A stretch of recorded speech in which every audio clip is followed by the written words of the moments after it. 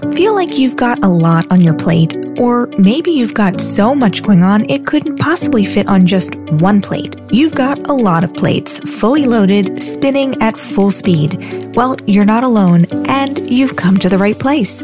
I'm Liz Cerati. Welcome to 7 Plates Spinning, a podcast serving up ideas and inspiration for keeping all those plates in the air.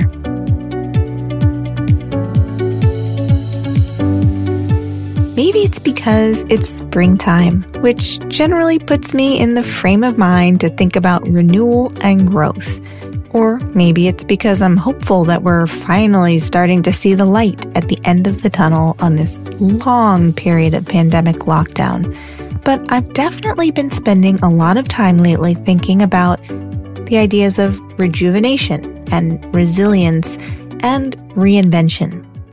One dictionary definition I found online for reinvention is, quote, an action or process through which something is changed so much that it appears to be entirely new. I like that definition because it doesn't say everything has to actually be entirely new, just that it's somehow refreshed. And I like also that it said reinvention can be a process, not the flip of a switch, which feels much more realistic and less overwhelming. I think this spring in particular is a great time to think about a fresh start, whether that's in our career, our relationships, or even just our own mindset. We're starting to reemerge after this really challenging period of time, and it's up to each of us to decide what we want to get back to as soon as possible, like spending time with friends, what we want to leave in the past and not reintroduce into our lives post-pandemic. I'm looking at you, long commute to work. And what we want to change up, to reinvent.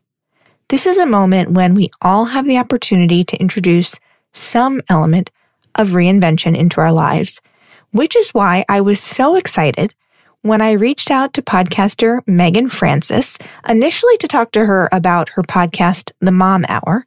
And I learned that Megan is actually launching a new podcast called Mother of Reinvention. I assume that's yes. You. You are the mother of reinvention. But it's also like, but it's also sort of like you could be too. You know what I mean? We all are. Yeah, we all are, right? We all are, sure. But Megan is kind of a reinvention poster child. On her website, she describes herself as a 40-something, nature-loving, divorced mom of kids ages 11 to 23 who is, quote, many career pivots in. I was curious how she evaluates each new move or pivot in her career, because in my experience, it can be scary to make a big change, and I do a lot of agonizing at every decision point. Yeah. So you know those movies where like there's a mathematician and they're doing calculus on the board? I'm thinking of like Good Will Hunting? Oh, okay. Good Will Hunting, yes. And all you see is what looks like a jumble of numbers that make no sense to anyone except like the one smartest person who can get it. I feel like that's how a brain looks most of the time.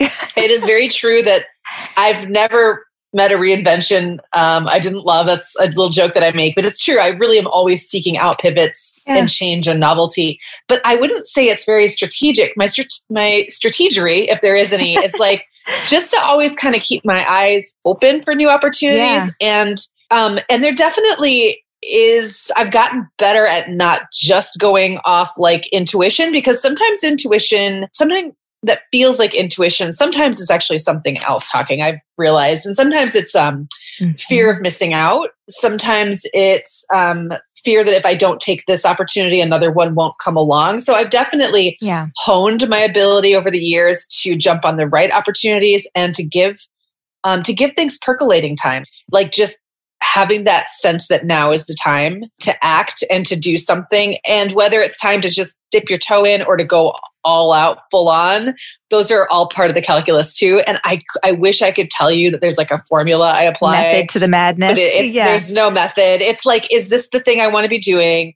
Is this the right time for it? If this is the right time, how much of my effort and energy can and should I give to it?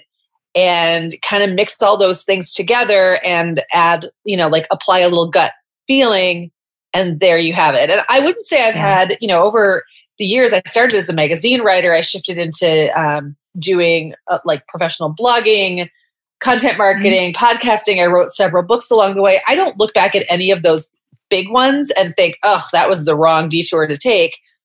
But there were definitely like lots of little false starts that I just don't talk about. I mean, like there's lots of like little things. Over those. Yeah, well, I think we all have them, and we really think that didn't ever happen to people who seem successful or seem like they have a lot of projects that worked out. There's like probably a dozen false starts or things they changed their minds about. But you probably took something from all of those, right? I mean, I think absolutely. I did another episode where we talked about failure and how, failure is a good thing and it's an opportunity to learn. So it's like maybe you look at some of those steps you took as quote unquote failures or, those didn't work out how you planned for them. But I'm sure you took something from them that you are using. Yeah.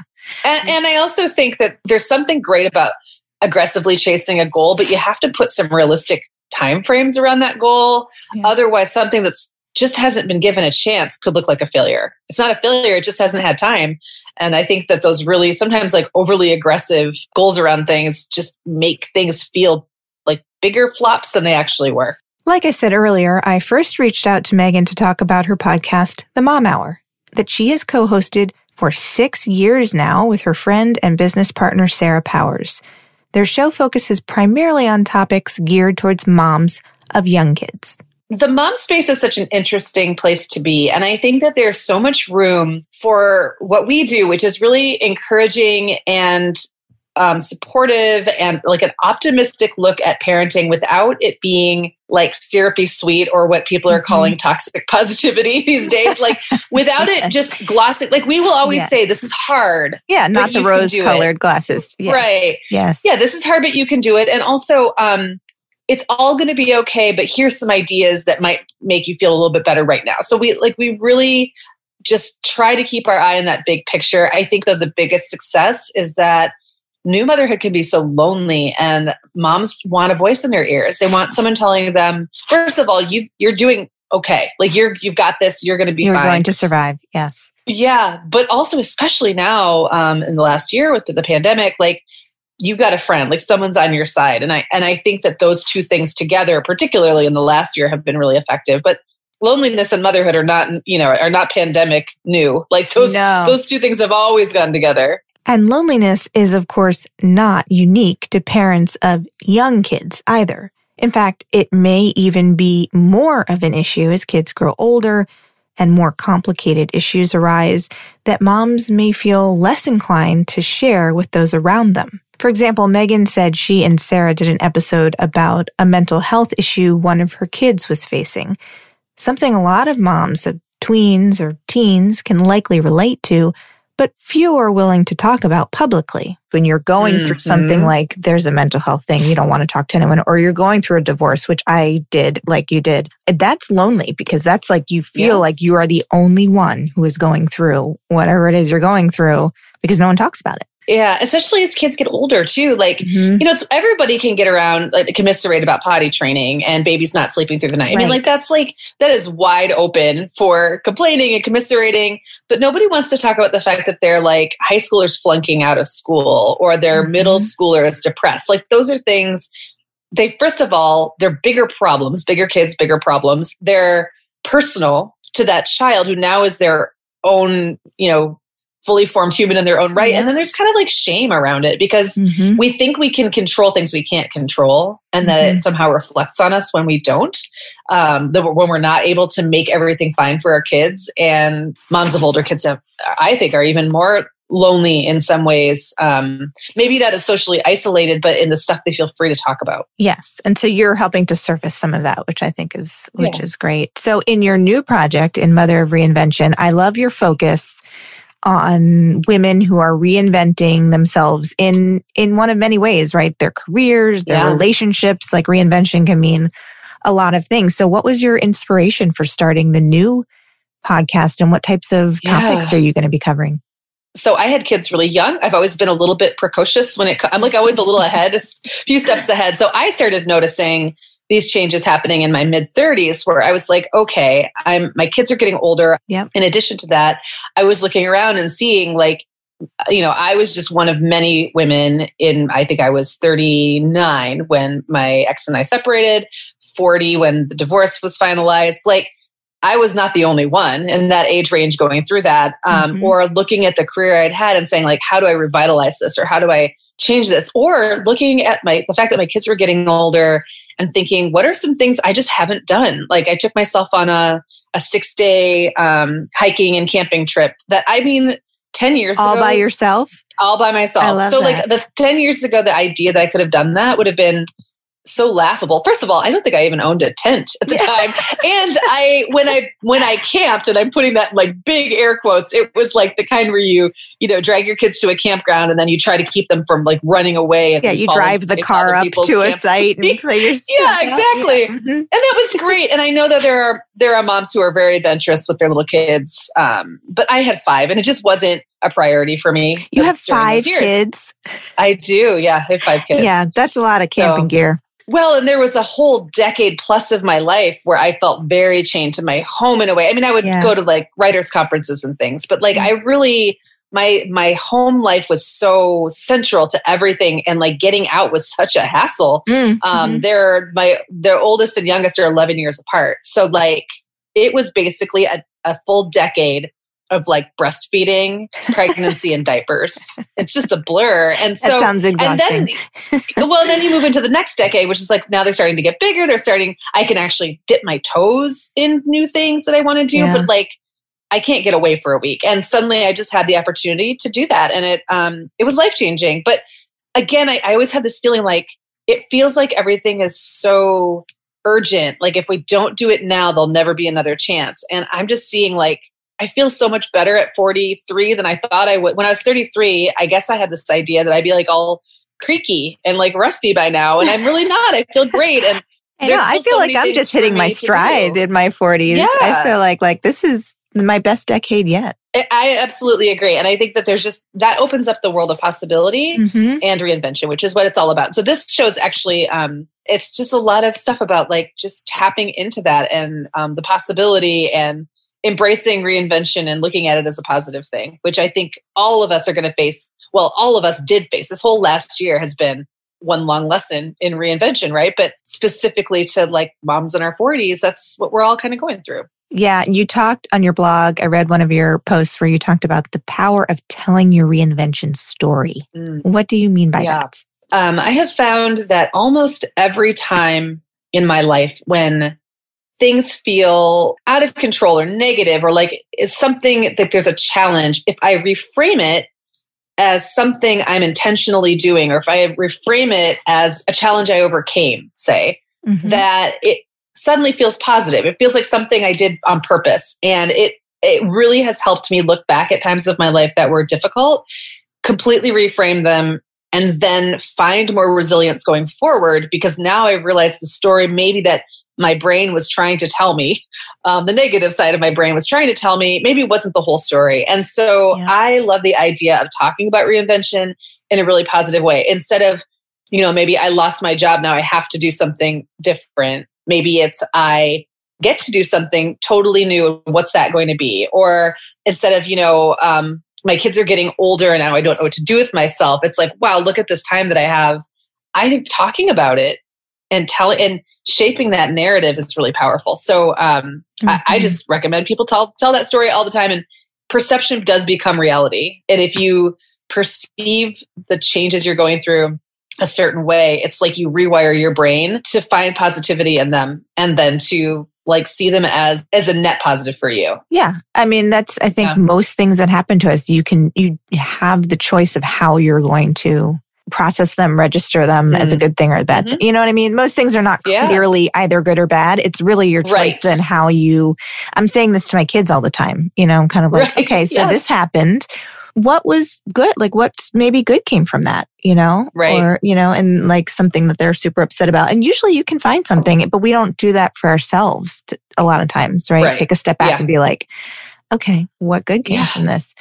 And to give yourself a little pat on the back, like I did that, like I did it. And I think that's something that's kind of hard for us to do sometimes, but really helpful. My friend Monica shared a Harvard Business Review article with me recently about late bloomers that came to mind when I was talking to Megan about her new show.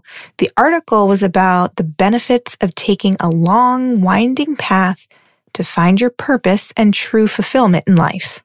I loved it because it's like totally fits to what we're talking about here, where it's like, we shouldn't all be in such a rush to like find our one thing, settle into some path and just like stay there. It's kind of, and they gave all these examples of all these people who are really well known and like didn't even start whatever they're famous for until their 40s or 50s or whatever, right? Yeah, absolutely. And I think even, we're all blooming all the time. Even this idea that like, that's a place we're going to get to and then be like, look, I did it. I found my purpose. Like, I hope I'm still looking for my purpose at 80. Isn't like, that I can in have the movie, a completely different life. Yes, I found my special purpose. He's talking about something very different in that totally line. Different, but I was like, I've heard that line before. But it's still a great line. No, I have too. Like, oh, bless his heart. Yeah, but I think that there is something to this idea. And I'm talking to, for example, my yoga instructor who didn't start until she was in her 40s going through a divorce, had a very different day job and like said yoga saved her life. Like she found this path that helped her find control in a situation that felt very out of control. I'm talking to a novelist who didn't start writing until she was 44 and then sold a book like in a 7-figure deal.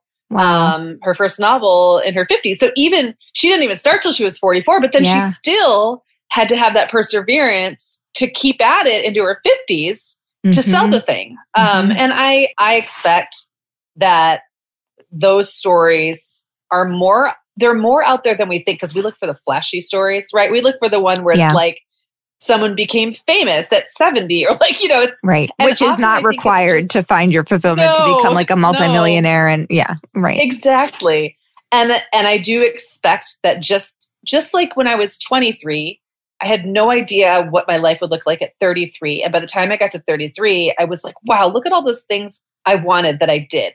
There's a little quotable that I see in memes and Instagram sometimes. And it's something like, I realized that the life I was praying for, like I have it. Like the thing I wanted, I got it. And I didn't even notice I got it.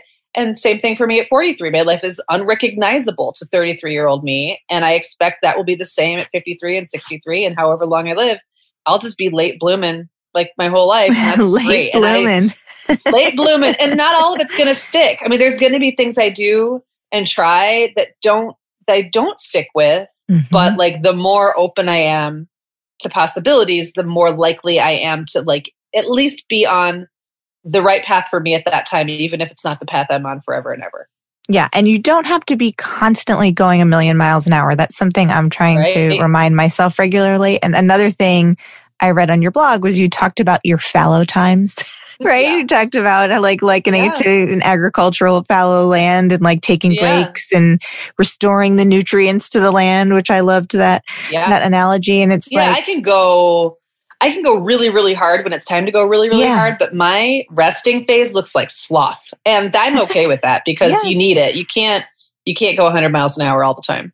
Right. And that makes you then in turn, when you flip the switch on again, able to go harder and do it better. And, all that because you've restored, you've kind of like restored yourself. Yeah.